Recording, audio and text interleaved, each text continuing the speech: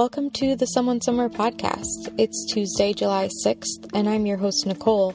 This is episode 47. This episode is brought to you by #FamTaughtMe, my fertility awareness education initiative. Find all of my fertility awareness information on my website, www.learnbodyliteracy.com, and follow me on Instagram @FamTaughtMe to learn more. I'm available for one-on-one consultations, and I'd love to connect with you. I'm also excited to announce my newest book, Fertility Awareness Through the Five Senses. This book has been a great resource for adults and teens alike, which has been so rewarding for me, and I invite you to check it out on my site where you can order this book and all of my other resources directly. This episode is going to focus on some tips to make you a better charter, and also tips for easier charting. The first thing I wanted to address is, why create tips for easier charting? Aren't you compromising the efficacy of charting properly by using shortcuts? Hopefully not. To me, the themes of practicality, manageability, and sustainability are necessary for long-term charting. So when we teach people how to chart, I think we need to teach them in a way that reflects that they may be on this journey for a very long time. So how do we help them make that commitment without it seeming like a daunting, impossible task? I know that having one more thing to manage or one more thing you feel like you need to be responsible for sometimes can put you over the edge. I've heard from several different people in regards to getting started charting and what exactly prevents them from doing so. But I try not to think of charting this way and take on a whole different mindset about it. Instead, I really cultivate a sense of ownership to charting and focus on the easiest way to get the best outcome as the fundamental way that I approach my charting. So no pressure, no perfection, just a reflection of my life for the rest of my menstruating years. Becoming a more empowered charter is actually the key to it taking less time out of your day, as well as not being anxious or confused about where you are in your cycle. It allows you to really listen to what your body is telling you and to respect its unique needs as you grow and change throughout your life. Charting, just like anything else, needs change. Nothing that you do for 40 years is going to stay the same. I find it truly inspiring to hear that people have charted for 10, 15, 20 years of their cycles, and I'm hitting year 6 myself of charting. I'm actually in cycle 73. But in those years, I've taken a deep dive into the realm of fertility awareness and autonomous fertility control. What that's taught me is that change is inevitable. It's built into our biology to understand flow and change and cycles of beginnings and endings in life. So I think that teaching charting for the long term must involve strategies that make it easier and more pleasurable to do that. This podcast is primarily for those who are already charting and looking for ways to hone their skills. But please remember that you must fully understand the rules for your fertility awareness system before jumping into these tips and shortcuts. I teach the symptothermal method, and you might want to check out episode 17, 4 Rules of FAM for Contraception, or any of the earlier episodes on the fertility signs and fertility awareness basics if you're unfamiliar with some of the basic vocabulary of this system. However, even if you're new to charting, this episode can be useful for you to decide how to perform fertility awareness for maximum effectiveness while managing your time well. The ideal charting scenario, in my mind, is minimum time spent charting, but maximum reliability and 100% success at your stated goal. That may be preventing pregnancy or conception, or perhaps working on your hormones for a more typical cycle. Just remember that the more you choose to place on the chart, whether that's the 3 fertility signs or any of the custom categories, the more health information you're going to gain over time by being able to interpret the patterns that you see. It's about a balance of what the system can do for you versus how much you want to make it a part of your life. This is a good thing to ask yourself before you really commit to charting, what that balance is for you. Because I've seen that charting works in a variety of scenarios, even scenarios where people doubt that it can be used effectively. Examples being by teenagers, by sex workers, by single people, by polyamorous people, by disabled people, and by lots of other groups that people have brought up to me as sort of like gotchas to the system of teaching fertility awareness to everyone. So with that said, if you have the desire to learn this information and you're committed and diligent with your charting skills, this system can work for the vast majority of menstruating people in some way, shape, or form. So let's get into the tips. Tip number 1, don't rely on intuition. This is where the shortcuts can go very wrong. Intuition, though it can be strong and though it has guided me throughout my life, it can be inaccurate in this case. We have to rely on our outward senses to observe what our body is truly doing from day to day, in as objective of a manner as possible. Although we do want to be increasing our mind-body-spirit connection, the chart is your guide pertaining to the actual deployment of this method as effective contraception, for instance. Remember that your body always reacts to its environment, and that ovulation can be delayed for several reasons. Each upcoming cycle always has the potential to be different from any cycle before it. It truly means throwing out the idea that past cycles can determine future cycles. Something off about your cycle's pattern can definitely serve as a red flag that something is awry. However, you need to use the chart as a guide for figuring out what exactly happened. That could be from travel or sickness or another stressor that causes an ovulatory delay. Intuition can be really useful when you feel like things are rolling and your body is consistently doing the same thing each month, which is really awesome. It's great to feel the flows of ovulation and menstruation doing their thing and feeling your hormones dancing in harmony together. But to use this as a method and going beyond just the awareness portion of it, you need to make the chart your primary tool of measuring your fertility status. Tip number 2, master drawing a cover line, establishing your basic infertile pattern, and how to identify the point of change. Usually, when you start off learning about fertility awareness, the first things to conquer are the 3 fertility signs. This makes sense considering we're generally never told that observing our bodily changes could tell us anything about fertility or pregnancy, or when it's safe to have sex without the chance of pregnancy. So, once you get an understanding of how to chart these 3 fertility signs, these 3 concepts that I've just mentioned are essential to charting properly so that you understand the beginning and the end of each fertile window. And this, I believe, is a necessary skill for charting effectively. If you can't draw the bounds of the beginning or the end of the fertile window, you don't really have a good grasp on this method at all. So let's kind of start back at the beginning with drawing a cover line. A cover line is a horizontal line that you draw on your chart that separates your pre-ovulatory temperatures from your post-ovulatory temperatures. The cover line provides a visual representation of your temperature shift and can provide insight into other aspects of your cycle health, such as potential luteal phase deficiencies. To draw your cover line, you'll first need to identify your temperature shift.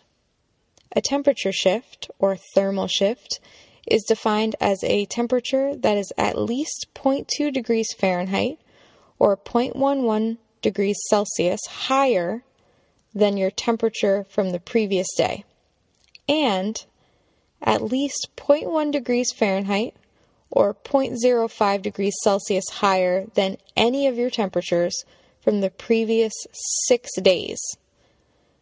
So you're in your pre-ovulatory phase, your temps are going along, and then one day your temperature jumps up above any of the 6 days before it. This is where you go and measure to these temp shift standards that I just mentioned. If it fits the criteria, you want to pay close attention for the following 2 days. So once you notice your temperature shift is 0.2 degrees Fahrenheit or 0.11 degrees higher than the previous 6 days for 3 days consecutively, this is when you'll place your cover line. To place your cover line, you're going to place it 0.1 degrees Fahrenheit or 0.05 degrees Celsius above the highest of those 6 previous temperature readings before your temp shift. So those pre-ovulatory temperatures that you're measuring against, you're going to pick the highest one out of those 6, and you'll place that cover line about 0.1 degrees above it. I keep a record of all of my chart archives on Patreon if you ever want to check out some of my cover lines and see what they look like in practice. But following this basic formula will allow you to draw a cover line if a temp shift occurs. The second skill to master has to do with the beginning of the fertile window, and that is finding your basic infertile pattern, or BIP. A basic infertile pattern is the principle that everyone has their own unique pattern of dry days or non-wet secretions immediately following menstruation. It's an indication that estrogen levels are not high enough to have started the fertile window. Thus, the basic infertile pattern describes safe days for unprotected sex without chance of pregnancy in the pre-ovulatory phase. These will also sometimes be known as dry days, or days after menstruation where there is an unchanging quality of dry vulva from one day to the next. You'll want to take at least the first 3 cycles to establish your basic infertile pattern, and if you even have one. So here's how to do that. After every menstruation concludes, keep a close watch on your cervical fluid observations. If your menstruation ends on day 5, from days 6 through 10, look for a dry vulva, which is a dry feeling of wiping when you use the bathroom, and no cervical fluid on the toilet tissue, and basically for unchanging, non-wet conditions one day after the next. You want to avoid using lube or having semen in your vaginal canal so you can accurately observe your basic infertile pattern during this time.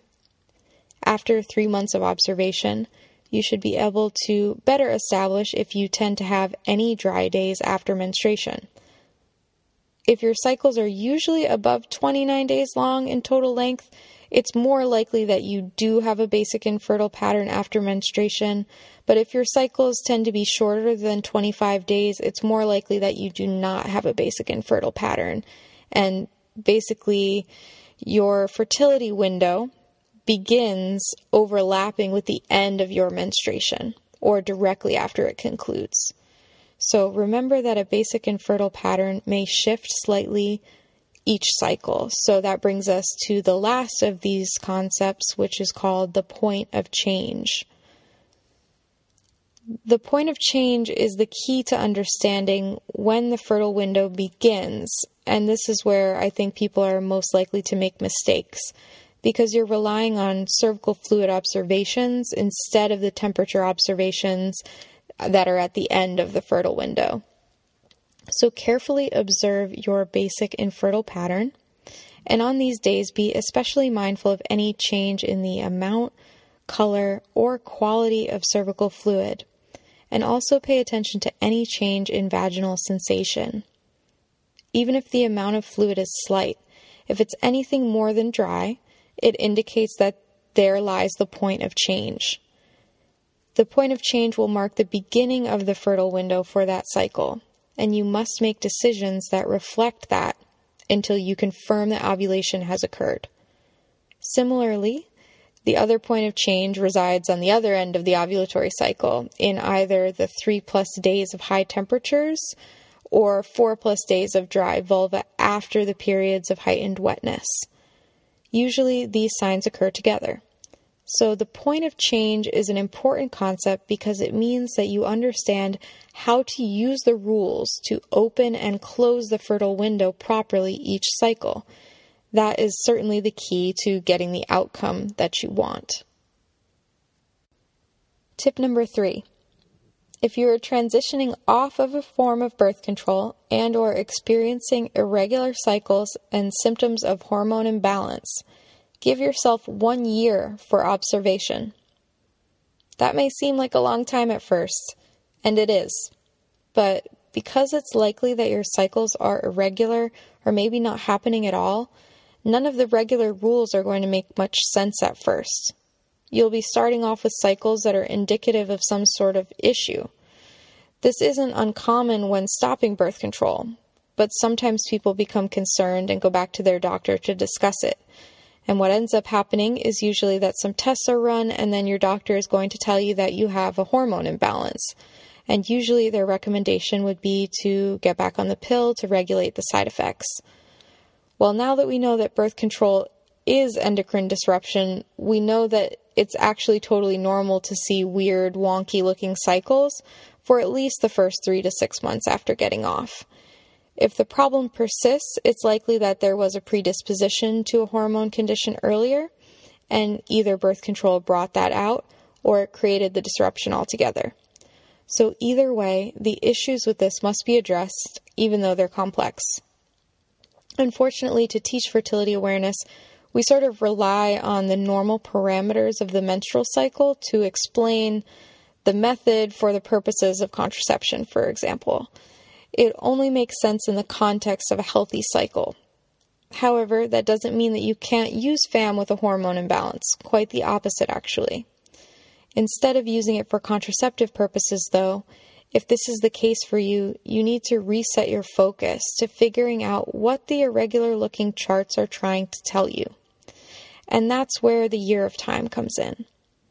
Being able to see multiple charts of your own will definitely give you more experience with understanding your hormonal pattern and whether there are issues with estrogen, progesterone, or testosterone.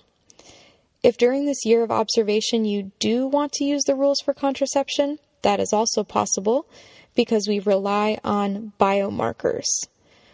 What I would do in this case is consider using the rules at their most strict interpretation and even creating wider fertile window rules than what is instructed for textbook cycles. So, for example, some people like to use barriers or withdrawal for the entire preovulatory phase, only switching to unprotected sex when they see a clear temperature shift sustain itself for several days. Because the endocrine system is so complex and birth control can be so hard on the body, I definitely think we want to make sure we understand what support you need to regain a healthy, typical cycle. And this in turn will make it a lot easier to understand your cervical fluid and to just use the fertility awareness method properly as a form of contraception. There are a couple additional bonus rules that you can utilize if you notice you're dealing with long periods of anovulation or no ovulation. The first is the unchanging dry day rule. First, abstain from intercourse for 2 weeks and carefully observe your cervical fluid. If you observe no changes in your cervical fluid for this time, this can be established as your baseline for what infertile times in your cycle are like. The rule states that you are safe for unprotected sex the evening of every unchanging or dry day. However, the next day could always be fertile if cervical fluid is observed, in which case you need to then wait for either a thermal shift to signify ovulation before resuming unprotected sex or see the next rule. So, to repeat that, if you observe cervical fluid at any point during the day in any way, shape, or form, this rule just won't apply. Then you need to just observe the rules for contraception as they are. This is only for truly dry days during anovulatory cycles, long periods where you are not ovulating and your body's not going through any changes related to heightened estrogen, and that's what is causing that cervical fluid to show up. The second bonus rule is called the patch plus 4-day rule. This connects to the above rule in that if you see a wet day, you must consider yourself fertile until the evening of the 4th consecutive non-wet day. So this rule is very similar in the regular rules. If you go back to the earlier episode, it's very similar to the peak plus 4-day rule, which is basically about counting your days after your body switches from wet back to dry. The patch day rule may help if you have really long cycles with several mucus patches within each cycle. So now I'm going to switch it up and talk about some of the tips that are like shortcuts for performing the method. Although I don't recommend this for new charters, I want you to be collecting as much information as possible if you just started. But I do see the value in a seasoned charter sometimes taking some time off when they need it or when their life calls for it. So tip number 4 is if you fulfill the peak plus 4-day rule and the temp plus 3-day rule, you don't have to continue charting cervical fluid for the rest of that cycle. The basic principles of the symptothermal fertility awareness method are about corroboration. We stack multiple fertility signs to pinpoint the fertile window and ovulation more effectively, and most importantly, to properly identify when the fertile window begins and ends. The most important hormonal event of the menstrual cycle is ovulation itself, so most of the changes we are looking to occur are before, during, or directly after ovulation. Once you hit your luteal phase, we pretty much know the outcome. If the egg was not fertilized, you will have a menstruation about 2 weeks later, and if it was fertilized, your pregnancy is beginning. So with all of that said, if you fulfill both of the end of the fertile window rules, which are the temp plus 3 days and peak plus 4 days, you don't actually have to continue charting your cervical fluid for the rest of the cycle. I recommend continuing to do so because this tells us about how estrogen levels are doing in the luteal phase, and that can be important information. However, if you want to take a break from it and you expect your vulva to mostly be dry and unchanging during those weeks, this is a perfectly acceptable shortcut to take. Tip number 5. You can take the week off temp charting during your menstrual bleed. Once you hit your bleed, your waking body temperatures are likely to be erratic. And these temperatures don't really tell us useful information, other than the descent back down to your pre-ovulatory range of temperatures. If you decide not to temp chart your bleed periods, you can use the previous cycle's cover line temperature as a guide for the rest of your follicular phase, and where you expect your pre-ovulatory temps to kind of hang out. Then you'll just apply the thermal shift rules as normal. You can also take the last week before your bleed off from charting temperatures, but only if you've confirmed 7 temperatures consistently above the cover line.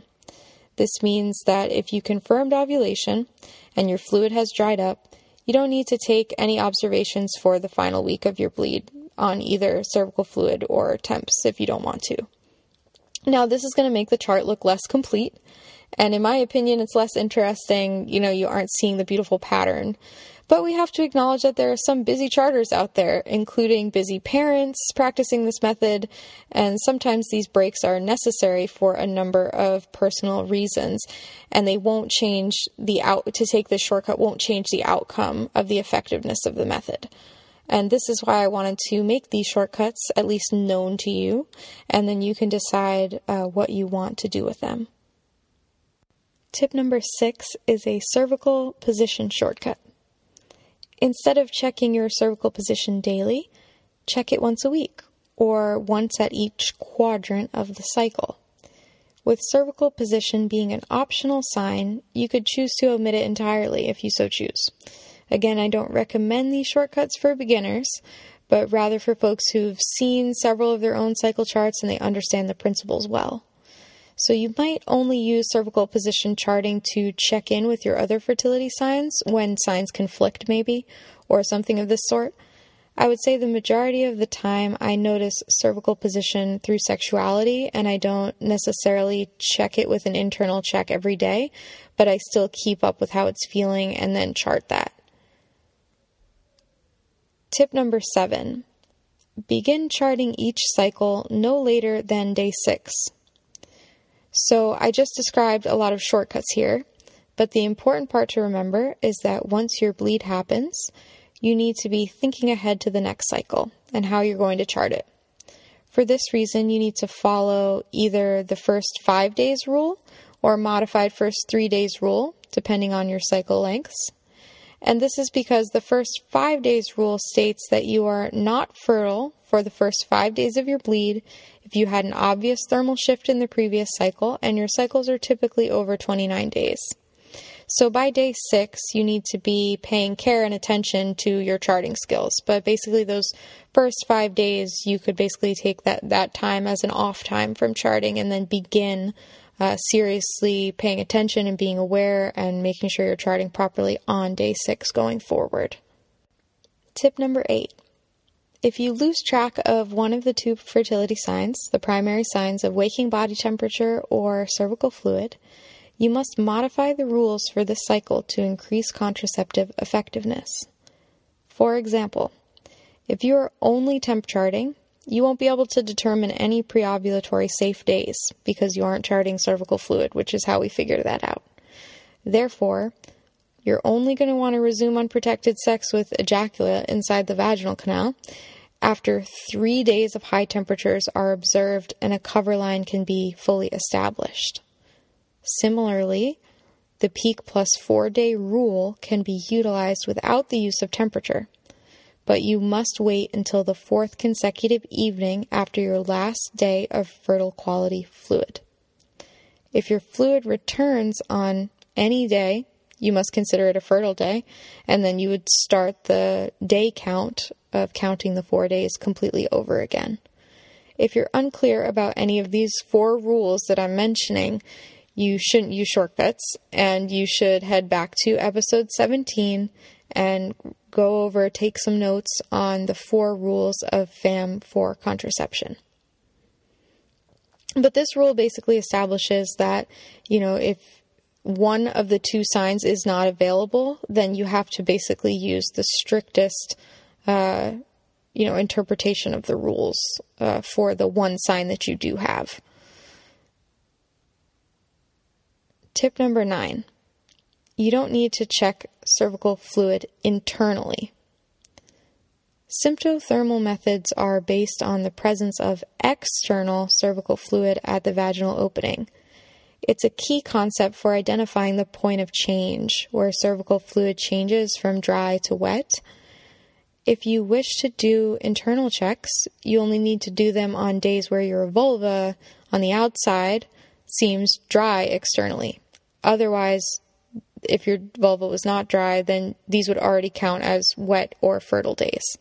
So it's fine if you like doing internal checks, but just keep in mind that you're more likely to get confused with daily internal checks because of the vaginal cell slough, which are basically the mucosa cells that are inside the vagina that are important for maintaining healthy vaginal microbiome balance.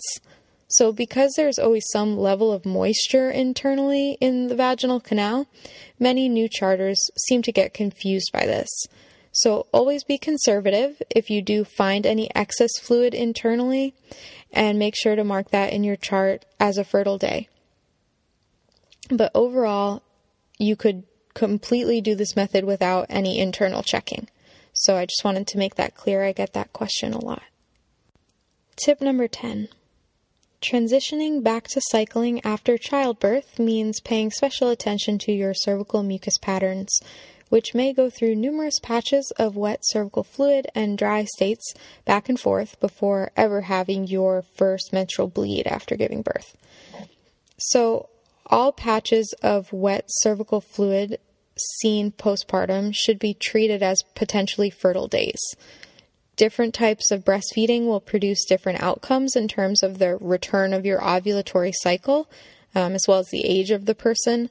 But the 3 major factors that suppress ovulation during breastfeeding are the duration in months, the frequency of feeds, and the intensity of nursing, or when you start to introduce other food sources. So your first cycle following childbirth can be many months long. And initially, you'll just have blood or spotting tinged secretions as your uterus is healing.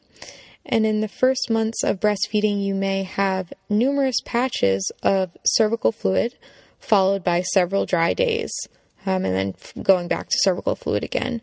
So return to tip number 3 for those 2 rules that you can use during periods of anovulation in which breastfeeding or the postpartum period would be considered one of those times. So you can return to tip number 3 for those 2 rules, and you can use those rules during the postpartum period. Tip number 11. Partner involvement can be very empowering. Think about how you feel about your partner being clued into or participating in the charting process. It can make it a lot easier and work in both of your favors physically and emotionally. It also teaches partners to be more aware of the power of their participation in sex. The last advantage is that your partner was also probably never properly educated about the menstrual cycle, and so this is a chance for them to do that in their adult life. Before you make the transition to FAM, it will be useful for you to talk to your partner, explain the method, and bring reference materials for them to look at. And once they understand the science and the principles, they should know what their role in the process is, and that can be as detailed as you'd like. I've heard several couples who've had the partner do the charting aspect, and, they love keeping track of the charts. And so it can be a really fun experience to bring them into the world of charting, and so that they can better understand your hormonal cycling generally. Now, there are situations where reproductive abuse is a concern, and charting for you in this case may be dangerous altogether. But you may want to keep your charting discreet for these reasons. So everyone's situation is quite different. You set the boundaries with this, but it's a good thing to keep in mind that this involves your partners as well as yourself, and making sure you have a plan for that can potentially make charting a lot easier and even more fun. And my last tip for you today is tip number 12. Chart from a core place of empowerment rather than fear or anxiety. Charting is an interesting practice because as much as it can bring a sense of empowerment, I also notice it can bring on a lot of fear and anxiety. We have been taught to distrust our bodies and that our bodies are wild and monstrous and that they can't be tamed or understood. And fertility awareness demystifies a lot of this rhetoric. It brings us into a world of data and rules and criterias. And if you follow the rules correctly and you understand the principles of practicing this method, it will work for you. Everyone is capable of getting to this place, but because many of us enter into this work from particularly disempowered vantage points, coming off the pill, hormone imbalances, being confused by gynecology, having had medical trauma, having had relationship trauma, childbirth trauma, the list goes on, it can make the beginnings of doing this method very intimidating and a little lonely even. So we need to continue creating community around fertility awareness so that we can learn from each other, learn faster, and truly become masters of ourselves and our bodies. If you feel unsure about something, simply don't take the risk. It's not worth it, and if you feel confusion, that means you don't have a good grasp on the principles, and more study and more observation is needed. Your cycle doesn't always have to look perfect. It is a reflection of where you are at this point in your life, which can be pretty interesting. So we need to use this data as a tool without becoming consumed with perfection and wanting it to be something that it isn't at this very moment. You can always keep working on your health. That is inevitably going to be the solution to finding a chart that you're really happy with. So that's it. Those are the 12 tips that I hope, you find useful in your charting work. And if you are charting at all, I just want to let you know how proud I am of you and how much it is your work and my work together that make fertility awareness more well known to women and girls and people who menstruate everywhere around the world. So these concepts are really useful for me as I go through my 73rd cycle charting, and I'm so happy to be able to share them with you today.